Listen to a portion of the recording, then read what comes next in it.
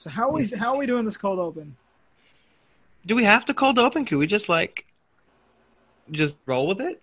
Yo, you know what I'm thinking? Meta cold open, because we just discussed the cold That's what open. I'm thinking. That'll Exactly. be- Just use that as the cold open. That then we can't keep agreeing on things. Okay, we're gonna disagree. Oh, we're definitely going to disagree. I've been We looking promise forward you to this. this, audience. I think this is going to be the best podcast. And if this podcast is bad at the end, you can go back and take it out. Okay, Okay. now. Okay. However it goes, yeah. You know what I mean.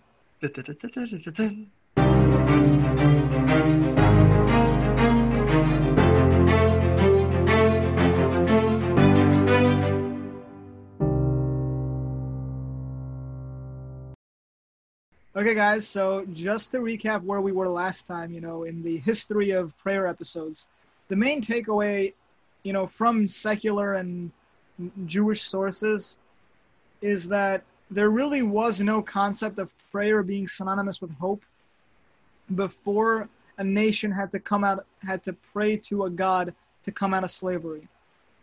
And that event happening, that prayer being answered, so to speak. It's very powerful because everyone at the time associated gods with dominion. Any province, that didn't exist. Any land, any power, everything with gods was dominion until the Israelites came along. Yes, we still considered God something to invoke in war. We call God a man of war. But again, very important to know, we call him a man of war, not a god of war. So. That's interesting. Tell me more about that. That's interesting. I like that thought. So, we say in Az Yashir, the famous song, then they sang, the famous song of the Israelites at the splitting of the sea. We say, God is a man of war. Loosely translated, obviously, much more intricate in the grammar there, in the old Semitic language, and the old whatever Semitic language it was. We say that God is a man of war, and that's very different because in other cultures, it was very much that it was the god of war. There was no there's a separation. It's not necessarily. Meaning they would see that as, just to put it in a way that we can understand, God in his natural habitat. You can call it that. That's God's nature. That he's vengeful and his power. Just kind of power focused. Okay, how can I exert myself over others? And that's a very shallow view of God. Perfect. Right. So, I think that was mainly the main point. The entire world didn't really follow suit until a section of Jews broke off and created Christianity. Now, let's introduce the 3 questions for this podcast, David. Okay, so we're going to try to determine what is Jewish prayer, what is tefillah, what is it about? And what is the best way to approach it? How do we make the most of it? First, that's the first category of things we'll be talking about. The second thing is we'll both discuss what about Jewish prayer has always stood out to us. And one more thing that we're going to discuss is, David, if you will. If you could fix one thing about Jewish prayer as it is nowadays, what would it be? That's an interesting question, isn't it, David Chai? So interesting, almost as though I purposely meditated this so that you would be the one asking the question you're uncomfortable with. Wow, well played. I actually didn't. It just worked out really well for me. I saw it coming about once we hit the second question. I'm like, oh no, I see what's happening. Okay. So let's talk about what Jewish prayer is. You want to take this one because I actually would like to hear your thoughts on this. All right. Well, to me, there's a couple of ways to look at it, but just primarily, it's a microcosm of what all of Judaism is supposed to be, and that's entering into what you call a dialogue. And a dialogue is basically how you enter into a relationship. When you have a back and forth, a give and take between two parties and between the nation of Israel and between Hashem, there's a unique a unique relationship that, like as we saw in this week's parasha, in Deuteronomy 4:2, right? That who has ever heard of such a nation that we have God, so to speak, on speed dial. That when we call out, God is quick to answer our prayers. The problem is people sometimes they feel disconnected from it for a couple of reasons. Some of them are really obvious, and I'm sure we'll talk about them later on. But one I want to focus on is the idea that people think that there's certain things that we shouldn't or can't pray about. They're beneath God. I'm not going to bring my petty issues before God. It's just I'm embarrassed, and there is a truth to that idea. But the most important thing about prayer, as it is in any relationship building activity, is honesty. Don't pretend to be something you're not, and you're going and you're praying and you're pretending to be, trying to emulate the prophets and say things that you don't even understand. Just be real. A real relationship is honesty, and if you're not honest about what you want is a big fat bowl of mac and cheese, you can pray for that if you like. And the idea over time is to develop trust in a relationship. When you can be honest with someone and they respond to you, then you build trust, and as trust is built, then the connection deepens, and you start asking for things that are maybe more important than a bowl of mac and cheese. Also, I wanted to respond to the verse you quoted from Joshua about never before and never again did such a thing happen that God listened to the voice of man, right? We obviously know that was referring to the stopping of the sun and the moon. So just quick, I think it's the Ralbag, or maybe it's the Radak. I think it's the Radak. Says that basically both Jewish sages from the 13th century. Sorry, I'm just trying to. No, yeah, for sure. So obviously we can't interpret that literally and say, okay, God never listened to a prayer before to do something or a prayer afterwards to do something. Rather, it simply referred to changing the God's typical manner in running the world. The world is running in a certain way. The sun rises in the east, it sets in the west, and it goes and it continues and moves and it doesn't stop. But at that time, for reasons that we could get into in a different podcast, but it's far too tangential for this one, there needed to be a pause in the nature factory, in the continual cog of teva, of nature. So in that regard, that was unique, and that is unparalleled. When it comes to simple prayer, it's something that has actually become a little bit more discussed in the Orthodox world, more so than it has in the past, and it's just more of a less restrictive when it comes to prayer. Be honest, be real, let your guard down, kind of shed those layers, because there's always those layers that we have between how we feel and where we're at and our true selves. That's very powerful, and it shows that you have been thinking about this a lot, and that it's reflected in your daily routine and what you've been taught. I would hope so. Yeah. I hope so. Okay. Can I go on a Socratic rant? Yeah, sure.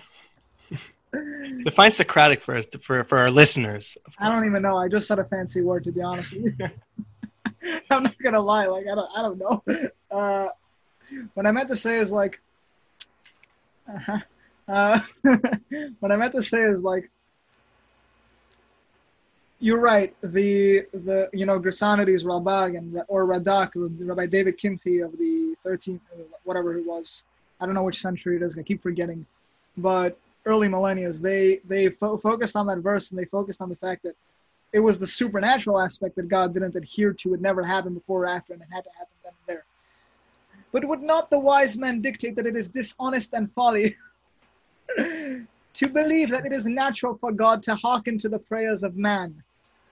In other words, is it natural for a person to call upon God for something and have that prayer, like such a person is called a miracle worker?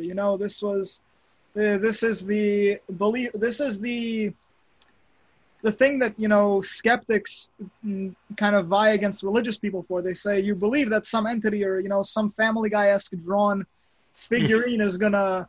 Bearded man in the sky. Exactly. Yeah. There, he's just gonna grant your wishes.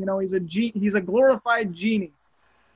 I guess that would be my question. Is any request of God then not considered supernatural in that same regard? I don't think so, because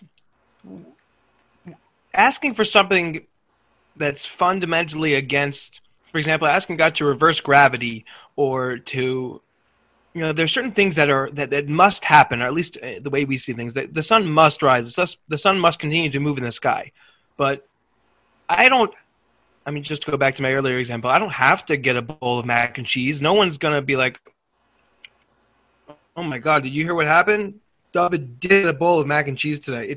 It's absolutely wondrous in a bad way. Like, it's unbelievable. It's certain things are, at least in our eyes, inevitable. The way we see the workings of the world, that these things are have to be, and if they were not to be, it would be, the whole world would be turned upside down. Everybody would freak out. So it's not to say that there isn't an idea that our prayers should be on a higher level than asking for mac and cheese, right? The Rabbeinu Bachya says that, he says, "Bechol kareinu elav," whenever we call out to him, he says, "What do you mean we don't get answered every time we call out?"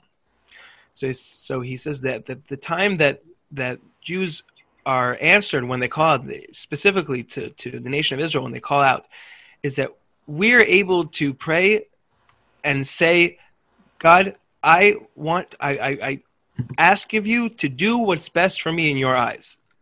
And that puts us in a different position. You say this is truly what kind of prayer can always be answered, and that differs from the rest of the world. In that, I mean, this is getting into a whole nother situation, but there's a unique. The sages have taught there's unique hashgacha, they call it, providence over Israel, and this is stated explicitly in this week's parsha over and over about God. Torah portion, all right? Lo yarbecha v'le'azveka, God will not loosen his hold on you. God will not abandon you. God is a special, right? We're Am Segula, we're a treasured nation. All this, God told us himself in Scripture. If we believe in the divinity of Scripture, God is telling us over and over, hey, the rules are different for you in a lot of ways. You have the advantages, but you also have tremendous responsibility. You've got a lot of things that you got to do, because sometimes just it seems because I said so. And it can be difficult for us. All right. You're warming up. This is going to get spicy. I can tell. I saw it. Okay. So, to preface this, me and David probably have a little bit of different philosophies on the status of the Jewish nation and the special privileges they may share. I'm not saying that we don't have them. I may differ greatly on what they are. So I don't think David's points are mute. I would, however, suggest, I don't know how to say this without making it tangential, and I'm going to say it quickly so that it's not a tangent that we have to go on.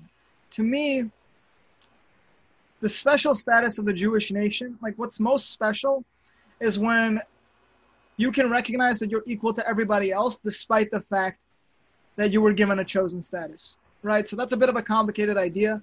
It's essentially, the humility we see in, let's say, a king who treats himself who puts himself in the eyes of a civilian or a citizen or anything like that. So to me, this idea that the Jews have this special access to prayer that other peoples don't, I would argue on it based on Kings 1, chapter 8, when Solomon built the first temple. And he said that essentially what he said was, anybody from the Gentiles, anybody from the non-Jewish world, if they recognize the glory and, your glory, O Hashem, our God, then please hearken to their prayers the same way you would to ours. And, a beautiful speech of, all-inclusiveness and this and that. So perhaps maybe the idea is that Jews, even if they aren't as sophisticated in their devotion to God, might have a better access to the prayers, which I would still not really support as an idea. But I would argue from there that anybody, so long as they kind of went through that turmoil of discovering what it means to have a God in their life. And, despite all the suffering in the world, because we equate God with, merciful and, this and that, like that's just, which is an unbelievable idea. But we equate God with mercy and kindness and this and that. And we put ourselves in such turmoil to reconcile the suffering of the world with the idea of God. Once you go through even a bit of that turmoil, once you ask yourself the hard questions, I think that's when prayer becomes real. Because there is some beauty in, and this is what I was saying in the earlier podcast, there's some beauty in the blissful, like kind of, I don't want to say ignorant, but I guess uninformed prayer, in the I live in a bubble and I'm happy in that bubble type of prayer. Like Proverbs says, ignorance is bliss. But and then I think it continues with with something that kind of counters that, whatever. Nobody ever quotes the second half of a Proverbs verse. That's not how it works. But essentially, ignorance is bliss, right? So you can pray blissfully when you're ignorant. That's why that's why there's something so pure in the Jewish tradition about the prayers of children. That God loves the prayers of children because they're so innocent and unencumbered by the realities of the world, let's say, not even just the facts of life.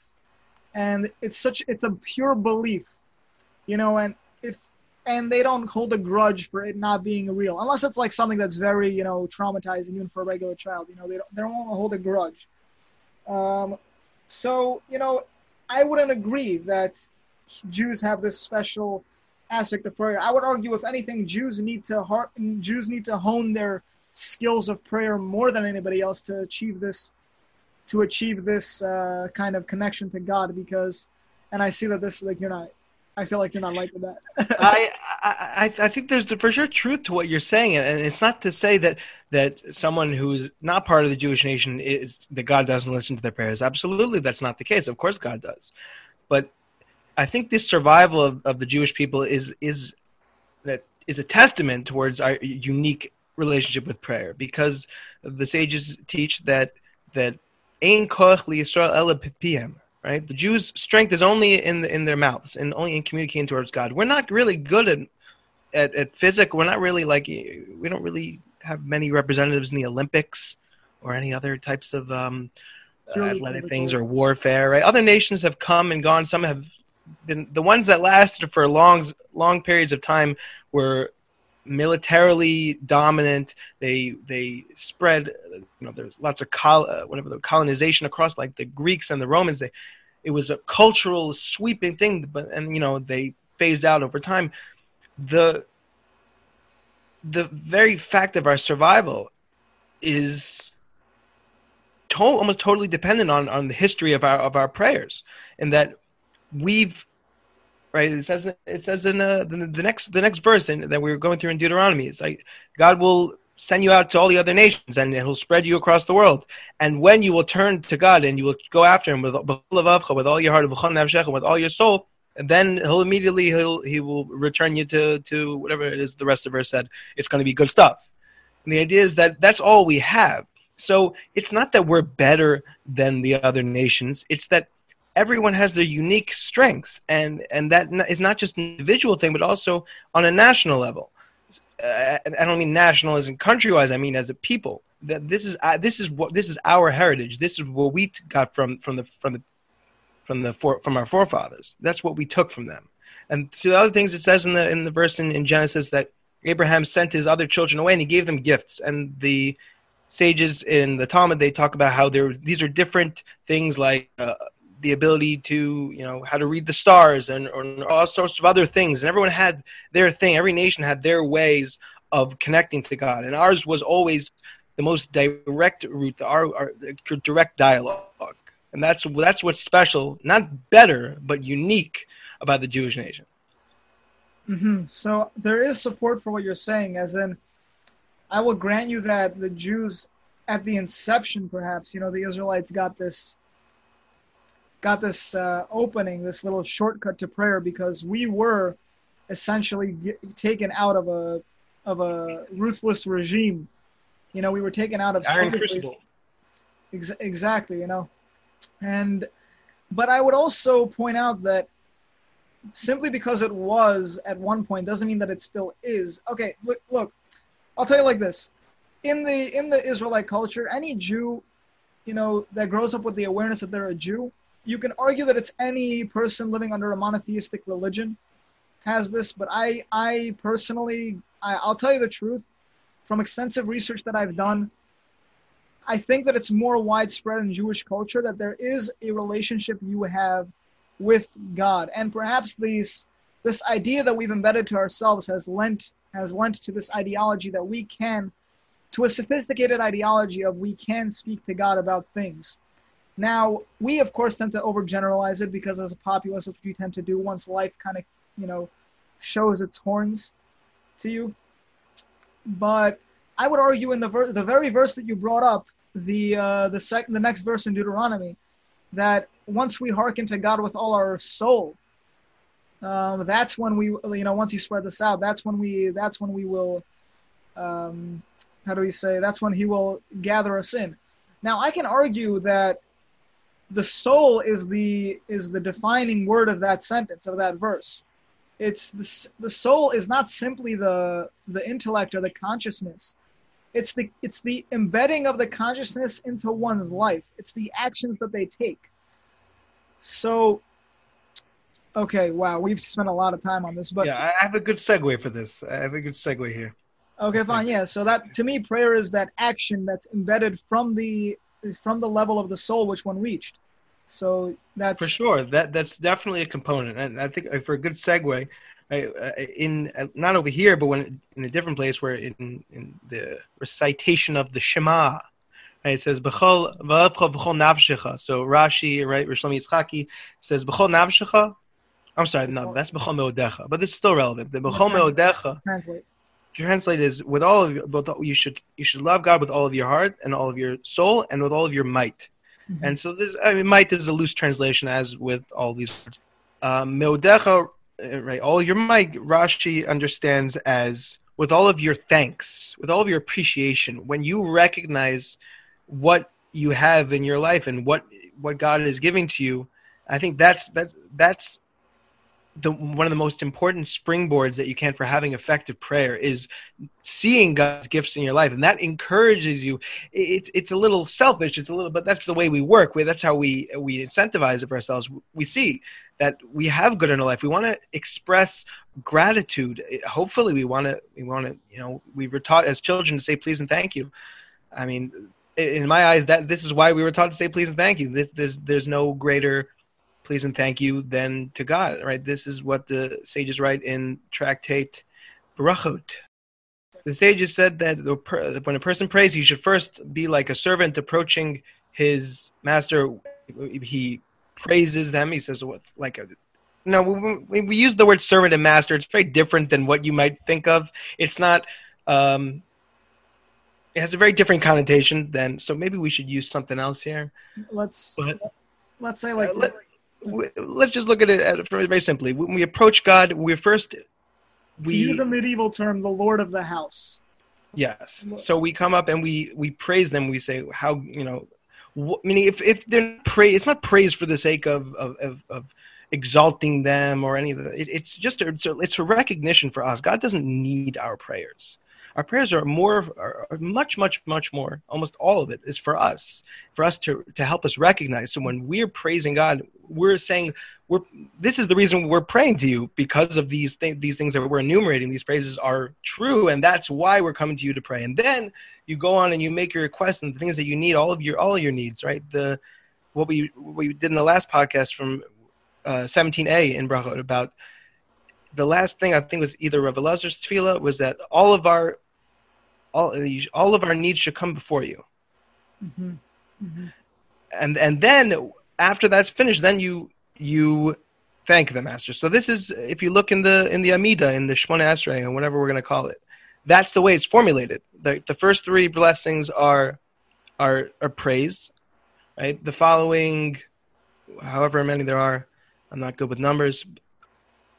Right, so we have the beginning ones. The first three blessings are the following blessings. In the middle of the Amida are where we ask for our needs. Then the last three we thank. And this is done this way because this is normal for us. When we go to, if you were to go to your government your local government official, trying to get them to do something for you, you would first, there's, I don't want to call it flattery, but I mean that's maybe what we relate to, how we can relate to this. It's not that kind of flattery. It's not. It has to be genuine. It's not.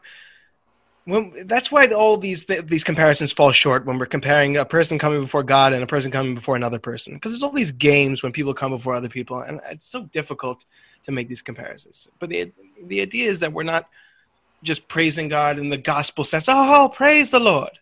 It's about internalizing the praises and recognizing them, and that leads us to a greater appreciation and a greater love for God. That's what it's about. Right. So I think we actually kind of covered the first two questions. What's special about Jewish prayer, and what is prayer? It's in essence, like, what stands out to us about Jewish prayer. To me, it's the recognition of the suffering in the world and getting to that stage. I mean, to both of us, really, we just have different approaches to it, I guess. Yeah. And to you, it's, you say what it is to you, because I don't want to put words in your mouth. Just well, no, I agree with everything you said. I think it's about involving God in our lives. God is always there in our lives. He's always, right? Ein od milvado, there's none besides God. He controls everything that happens, right? The sages say that if a person reaches in his pocket to take out one coin and he accidentally takes out two, that was ordained by God. Even the most minute things. And that's a separate discussion. If we want to argue about it, we can argue about it any other time. But it will be very tangential. But we can agree. Yeah, we can agree on that. Like, we can agree that God definitely has a large role in what goes on in our lives. We can agree on at the very least on that. I'll tell it to you like this: that I agree with your statement, but from a different angle. I agree with that God is very involved in our lives, but it's up to us to realize where. It's up to us to realize it's not just because I prayed. Like, of course not. Of course, whether you could not pray at all. The fact is, aside from the rest of the world, the vast majority of Jews don't pray at all, don't consider themselves religious, most don't even believe in a God. So that doesn't take away who they are. They're maybe not as in touch with their heritage as others are, and it's a shame, because they have just as much to offer as anybody does. There's no reason that they should be left out. There's no reason for them to lose. They're missing out on such a tremendous thing, and it sounds from the outside a little conceited and haughty and low. You think you've got something so good, but from the outside looking in, you can't see it. This is all internalized. Our internal. I think I'm totally going off on a rant and a tangent here, but yeah. So just to summarize. It's about recognizing, it's about appreciating, and just an aside thing, I think the most important thing practically that you can do to help your tefillah is just to know what you're saying, and if that means saying less prayers, then pray less. Right? This is explicitly in the words of the author of the Shulchan Aruch. Explicitly, it was so funny. I cannot believe you just said that. Go on, okay. Okay. Didn't think you'd agree with that type of thing, but okay. Why would I not agree with it? This is the words Shulchan Aruch, that it's better tov ma'at tachanunim bekavana. It's better to have minimal supplications, minimal prayers with intention and with proper focus, as opposed to many tefillos without. Because tefillos are not about the tefillos. Tefillos are about you connecting, and if you need to sing to do that, and if you need to do whatever you need to do, whatever you need to. For everybody, it's different, but that's what it's about. It's not a game. It's not about building points for the afterlife. It's about connecting with God right now in the moment. I like that. By the way. Ooh, afterlife idea for a podcast episode. Oh, that we definitely have a lot to say about that. Oh, we're good now. Okay. Anyways, okay. All right. You felt that palpable excitement. Okay, first of all, I am so happy you invoked that Shulchan Aruch, because that idea from Rabbi Yosef Karo that you just said about maybe saying a little less as long as you'll have a bit more concentration and introspection. So I did not know he said that. I'm going to be very honest with you. I did not know he said that, because this is not what they teach you, because we have an easygoing system. Like there's an accepted thing that society does. Fine. But so that's something I would change. You like that little segment? You would think that we would follow halacha a little better. The idea is that there's no problem. If you notice in any of the prophets, the prophets didn't come to the people with ideas about how to change the tradition. The problems with tradition are simply a symptom. The issue and the root cause is in individuals. If everybody's doing what they can and doing what they, doing God's work, so to speak, and they're doing what they believe to be God's will, and it's important to them, it's meaningful to them, then it's not even so important what the specific structure is, as long as it makes some degree of sense. It's when people are not as genuine about it that you can expose flaws in any system. Right. It's like Maimonides says, it's not that the sages gave us the structure for prayer. It's that the sages took the structure of prayer and put it into words. So there's a difference. We think that, what the sages taught us, like, this is the only way to pray. Like, that's it. This is what you say. They're the best at prayer. But if we look throughout Scripture, that's not the case. It's everybody is the best at prayer because everybody relates to life and God in a different way. You just have to work on it to become the best of your own version of prayer. So to me, like, there's such a powerful line in Psalms, and I'm going to go on like a 2-minute tangent about it because it's powerful. There's the line in Psalms, the Hebrew of which goes, Karov Hashem l'nishberei lev. King David says that God is close to the brokenhearted. People don't understand this verse because people don't read the Scripture.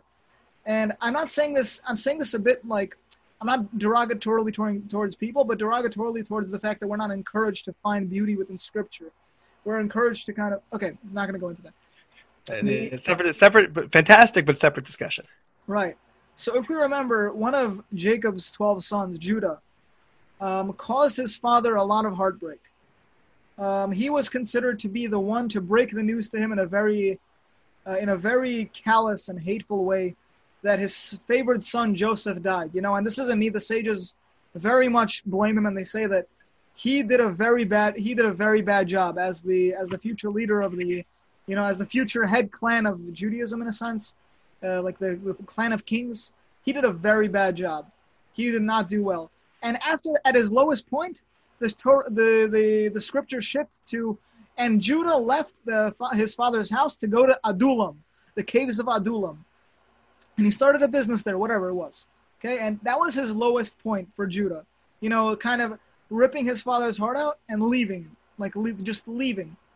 And he starts a bit of his redemption arc a little bit when he fights for his other brother Benjamin at the confrontation he had with Joseph. But we really see Judah's complete redemption arc in his descendant, King David. Because what happened to King David? Where did he begin his fleeing from Saul? Where did he go right after he was anointed? He went to the caves of Adullam. And what does it say he did there? It ties it into the story of Judah. It says he went to the caves of Adullam in order to heal the brokenhearted with words about God. And he healed the brokenhearted. That's where he got his start as a king, and that's where he got his followers from in the beginning. Now Judah broke a heart and went to the caves of Adullam.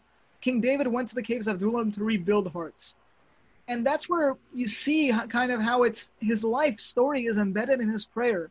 This one short verse that God is close to the brokenhearted, it's something within him, like something beyond biology. Like, you could say that it was whatever kind of imbued into his genetics from that story, and, it was something his ancestors felt, yada, yada, yada. Just tell it as it is. It's something beyond science. It's something beyond biology. It's this, eternal. It's eternal is what it is. It's this unbelievable power to have that connection to such an ancestor. Like, I'm not saying he conjured up an image of Judah. I'm just saying that there's something in the world that connects you to powerfully to what your ancestors felt and did. And this was King David's prayer. God is close to the brokenhearted. It meant the most coming from King David because King David had the most to atone for in the realm of broken hearts. Not atone for, but to fix. And in our prayers, it's so hard to get to that level where we can just imbue our whole spirit with a prayer. It takes time. It takes preparation. You don't just go. Yeah, not just that. Even when you get to the years, right? You can't just go into a meditative state. Yeah. Do a little Yeah. like stance, with your hands on top of your knees and like your middle You gotta finger get and in your the thumb zone. on each other. Exactly. Like you gotta like get yourself in the headspace, and that's prayer. Like prayer is this beautiful thing. And sorry about that rant. Go on, David. No, it's fantastic, and it's true. It's very difficult because even if we know all this stuff, it's so difficult because I have this problem all the time where I just go into tefillah and I finish it and I go in and out of it just without really a lot of thinking. And there's moments of concentration here and there, and that's this what the sages teach that the pious men of the times gone by, times in the past, they would sit for an hour before and after praying. It was about taking for the first hour is about preparing and how am I going to go about this, and it's almost like somebody would prepare for a big meeting, and afterwards it's internalizing. Okay, recap, what did I learn, what did I gain, how can I make myself better, how can I it's not just about the prayer is just the vehicle, just like we see this with so many things in Judaism that people can get confused about, that all the things that we do are vehicles. They're all means to an end. There's we have all these different laws about we shake different plants around and do things that to most people seem absurd, but they're just ways for us to connect. And we are human beings, we're physical, and we connect easier when we have a physical tangible thing to use as a bridge. And tefillah is the most, in my mind, the best of them, because it's the Prayer. right on the barrier between physical and completely non-physical. Because it's physical, we're speaking in their words, but anybody who's compared to music, and this is why David HaMelech, all of King David, all of his prayers a lot of them were supposed to be set to music. If you look at the beginning of most of them, right? Mizmar LeDavid, Mizmar LeSoda, a song, a hymn, Even the ones sung on Shabbos. yes, even the ones sung on Shabbos, they're all supposed to be set to music, and that's because music is something that touches you in a way that's not. It's just different. It's something that's beyond physicality. That's that eternal thing that we talked about. Something that's not physical. Only something that's not physical can be eternal, and everything physical dies. And you're right. It's so powerful, because when I was younger, I kind of looked at what the rabbis kind of instituted, like, you're never allowed to listen to music, this and that, like there's this idea that you should never listen to music, like to Goyish, like to non-Jewish music, right? And you know what? Like, I understand why they instituted that rule for the masses, because look at all these songs. What are they all about? It's this like, it's very. It's not. You're not wrong. You're not wrong. It's just people don't like being told what to do. So that's true, but the issue is that people don't know why they're being told what to do. People automatically dismiss things and don't say, okay, before I decide automatically that this person who told me what to do is wrong, let me at least approach it with an open mind. Why are we asked to do these things? Why? I mean, you're already doing this stuff. Most people are already doing it. So at least make it meaningful. Make it have. It's supposed to have a certain purpose in your life. If you just do it because you're supposed to, then great, but you missed out. It wasn't a meaningful experience for you. You missed out. 100%. Like, there's these people in my, like, I really shouldn't be saying this, but I will, because I think that it's a problem in the broader world. Like, I see this, I've seen people, let's say, in the circles that I go to when I grew up, and they New York. They hear this, like, idea of Kabbalah, right? Like, whatever it's been watered down to nowadays. And like they have like all these ideas, like, oh, you have to think of God's name with this or with this variation of the letters, and you have to think of the numerical value of this Hebrew word and that Hebrew word, and that's going to get your prayers to the next level. I know people who didn't understand a word that was in the Jewish prayer book. They didn't understand a word, and they went and they brought a special prayer book that has all the variations of these letters and all the numerical values. And it doesn't mean anything. Like, it's nothing. Like, like to them, I'm saying, like, even if they learned about it, it's a ridiculous approach to prayer. And I know I shouldn't be like, kind of. No, it's correct. I think that's what the prophet meant when he said, "Lama li rov zivchoseichem." Why do I need your many offerings? Meaning, of course, the offerings are important, and the offerings are things just like whatever it is I can't profess to know, but all this Kabbalah, all this and that. Of course, there's meaning to it, and it has some kind of own thing, but it's not the primary. It's a vehicle, right? The offerings were vehicles. It wasn't. God didn't want the offerings. God didn't eat them. Right? He says, "All right, my food." It doesn't mean that God is eating them. It means that it's that's a whole separate thing. But the idea is that it's not. It's about first make it real for yourself. Make it honest. Make it. If you want to add on, I don't want to call them gimmicks, but at least to me and to people like us who maybe don't go into that realm, it's almost separate. It's not part of what we're doing. We're having a conversation. Exactly. And, to go back to the music aspect, I guess, for a second, like, I'm going to be very honest. Sometimes in order to get into the zone of prayer, I have to listen to some non-Jewish instrumental music because there's so few. I'm sorry, I have to interrupt you. What in the world is non-Jewish instrumental music? Isn't that just music? Like Bach or, Mozart. Yeah, that's...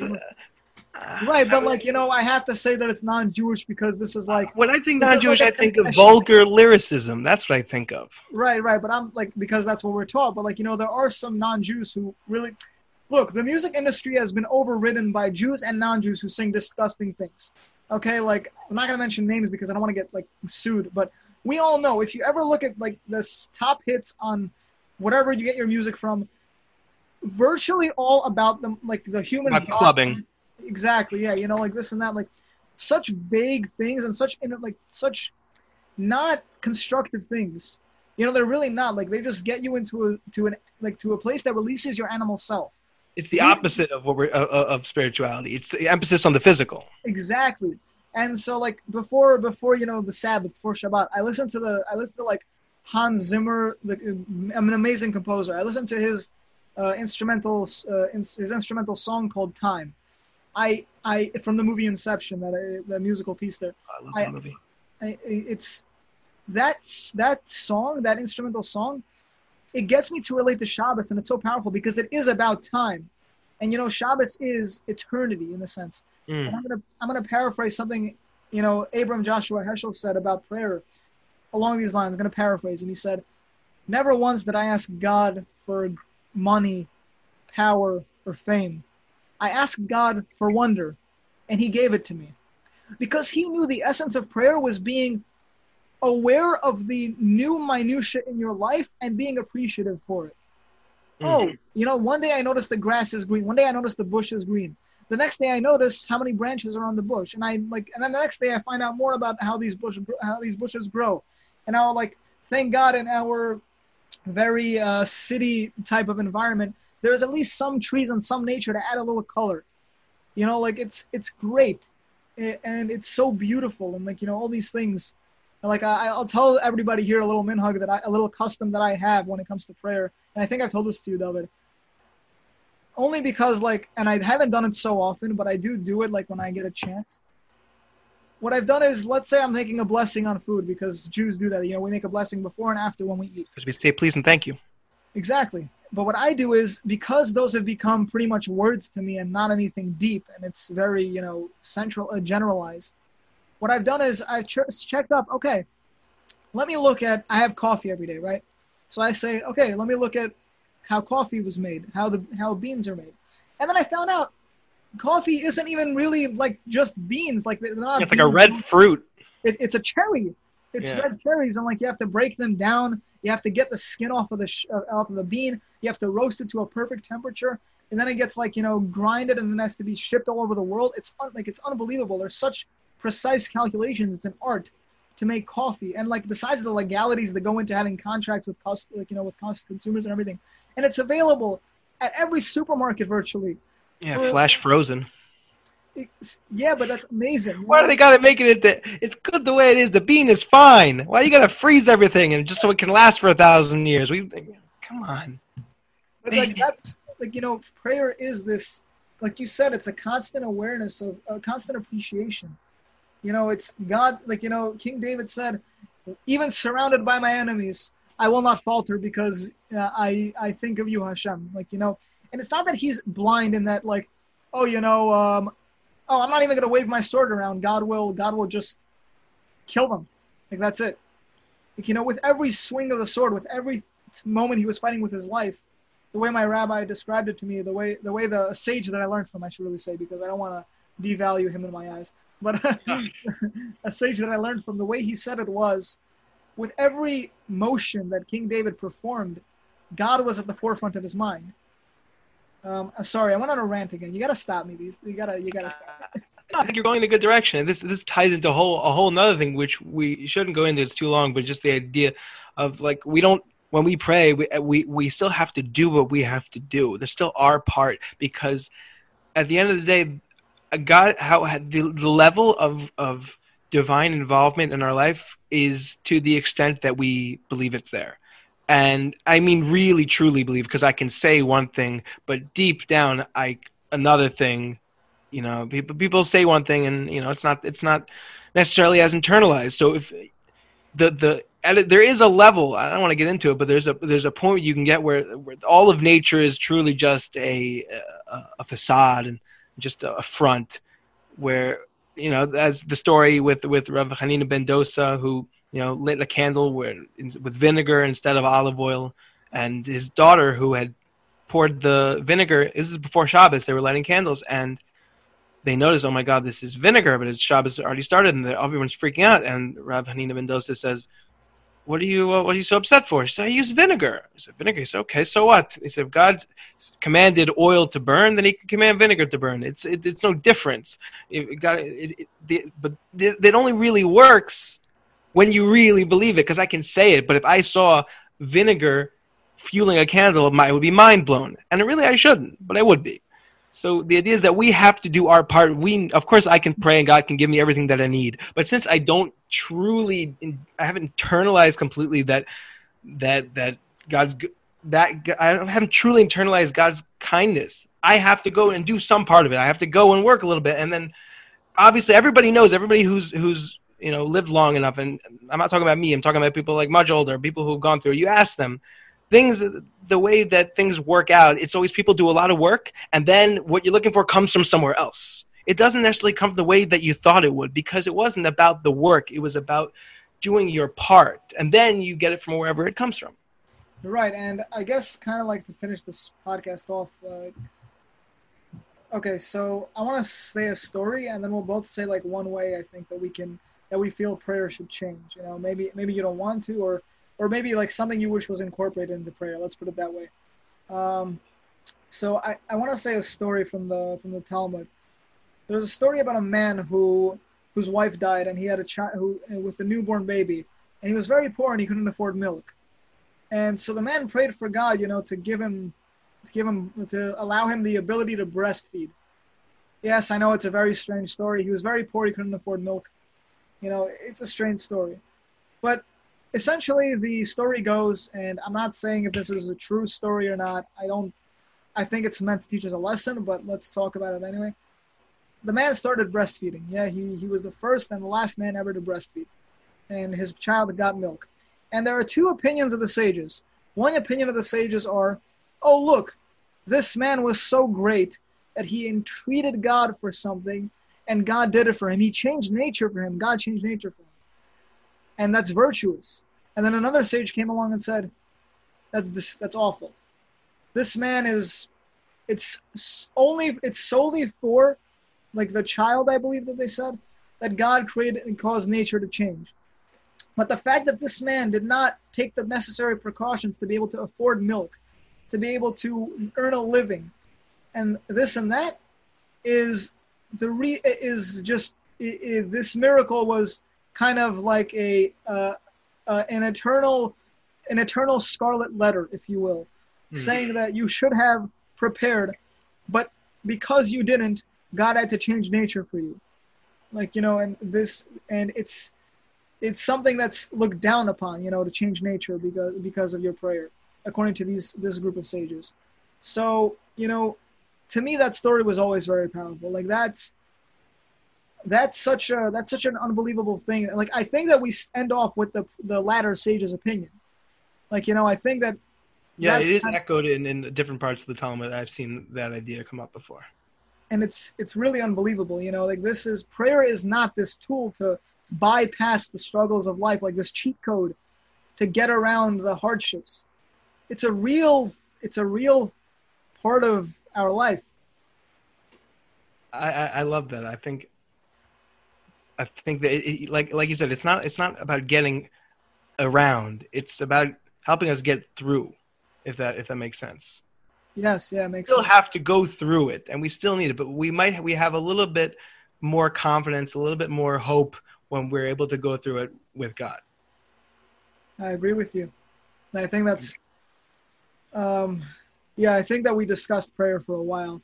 So Yeah, we did. We might have to cut some of this. There's a lot of stuff, but I think this is good because, we may have not have agreed on a lot on everything, but I think the main idea and the important things, I think we can. I think anybody would agree. right. It's about making it real. It's not a gimmick. It's not a trick. It just like anything real, it takes work. You Yeah, have to like invest. Buy an English sitter. Get something that will help you. There's all sorts of resources out there. There's 1,000 different ways that you can learn what the prayers mean and different ways to sing them. There's so much that you can do.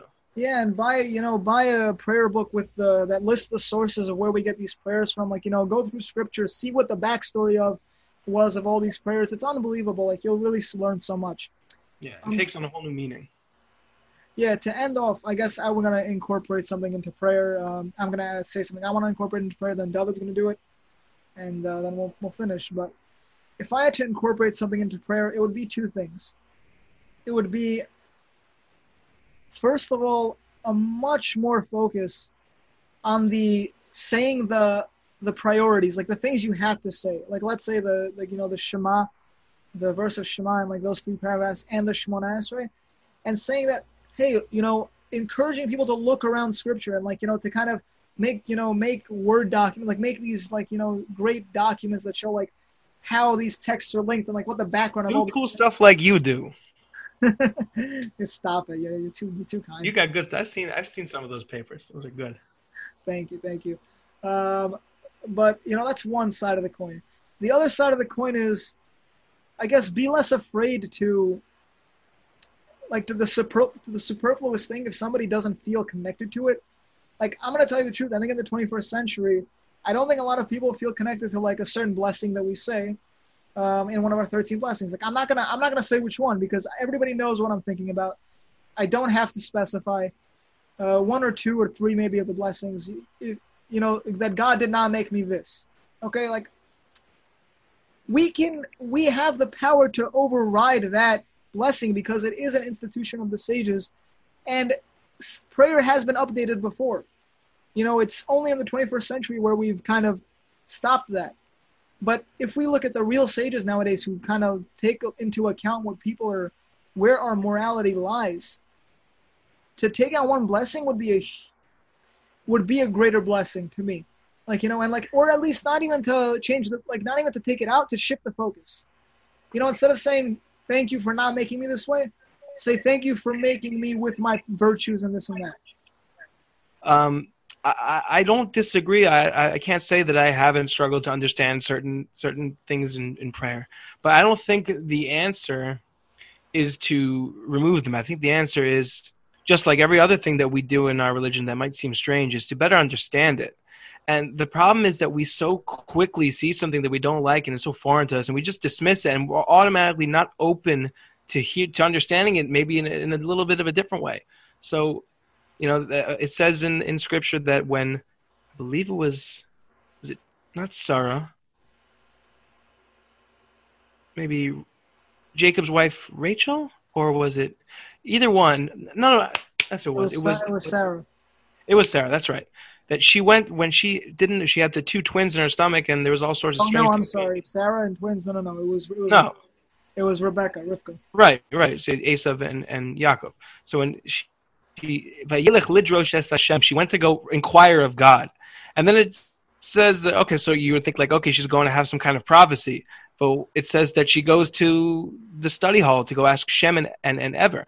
that the idea is that if we can, if you find for everyone has to find for themselves their what you would call the sage, their person who can be like their shepherd in their connection with God, and then that's imperative in Jewish life. That's what keeps us going. I understand that. I think that but don't buy into the title that somebody has. No, it's not about the title. It has to be someone that understands you and where you're at. Not someone's going to give you platitudes or mission statements or whatever. Someone who's real with you, just like our prayers. Right. Huh? AKA not Rabbi Mizrahi. Oh, come on. I thought we were being inclusive here. We got some of those. I'm editing that out. Yeah, you definitely. But no, so if I would add one thing, if you're going to twist my arm, then I'm going to have to add something. I would love maybe just more singing. I think for me that, Yes. I just feel like that really draws me in more, and it makes it less of just repetition. And because there are times if you're not focusing, it becomes very repetitious because you're just saying the same words without any meaning over and over. So when you sing, it allows you to slow down and think about the words and feel them, and it's that I think for me makes it so much better. I 100% agree, and I think we just got our cold open idea. We should end on. What better way to end this thing on prayer than with a song about prayer? No, I'm just kidding. Songs are supposed to be joyful. Oh, thank God. I thought you were going to make me sing. Songs are supposed to be joyful. My voice is not that good. David has a great voice, but he's shy. So yeah, it doesn't transmit well over audio. Better in person.